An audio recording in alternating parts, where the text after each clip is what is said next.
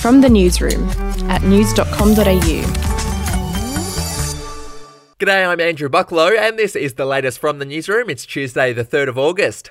Labor leader Anthony Albanese has proposed a plan to encourage Aussies to get vaccinated. He wants every person who gets fully vaccinated by December 1 to be given a $300 payment. The plan would cost up to $6 billion. As for Prime Minister Scott Morrison, it's understood he prefers freedom incentives ahead of cash payments, meaning restrictions would be eased for people who have been fully jabbed.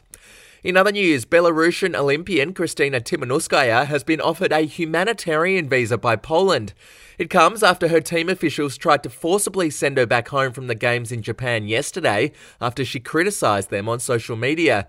Timanouskaya said she feared Belarus was no longer safe for her. She's now in the Polish embassy in Tokyo and could fly to Warsaw this week. In other Olympic news, members from the Australian men's rowing and rugby team have been severely reprimanded for bad behaviour in the athletes' village.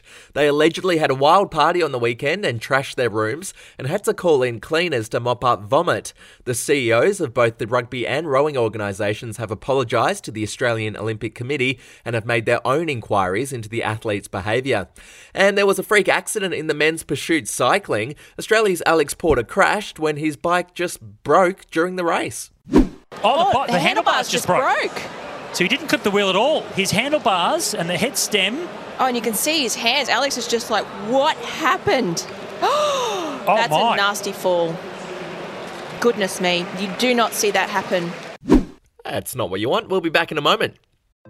Hey, I'm Felicity Harley and I host Healthyish, where we chat to experts, influencers and people in the know from around the globe to arm you with the knowledge to make healthier decisions for your mind, body and soul. I think if we're going to be focusing on health, like sleep is probably the biggest component of that. I think sleep is the cornerstone. Like choose the harder option, because I've never woken up and gone, I regret that run that I went at 4 a.m. I've never done that. Search for Healthyish and Extra Healthyish wherever you get your podcasts. To entertainment, comedian Kathy Griffin has revealed that she has cancer. The 60-year-old wrote on social media that she was about to go into surgery to have half of her left lung removed. She's hopeful that she'll be up and running in a month and will have normal function with her breathing. And finally, Kit Harington has revealed that he struggled with his mental health when Game of Thrones wrapped up. It was reported that the actor went to rehab in 2019 for stress and alcohol issues. I went through some mental health difficulties after Thrones and during the end of Thrones, to be honest. And I think it was directly to do with the nature of the show and what I've been doing for years. I think I took a sort of a break after Thrones, where I said I don't want to work for a year. I want to really kind of concentrate on myself. And I think I'm really happy I did that. Harrington says he's now ready to get back to work. If you want news.com.au with fewer ads and member awards, get news.com.au premium today at news.com.au/premium membership. That's it from the newsroom. I'll be back in the afternoon with another update. Your update from news.com.au.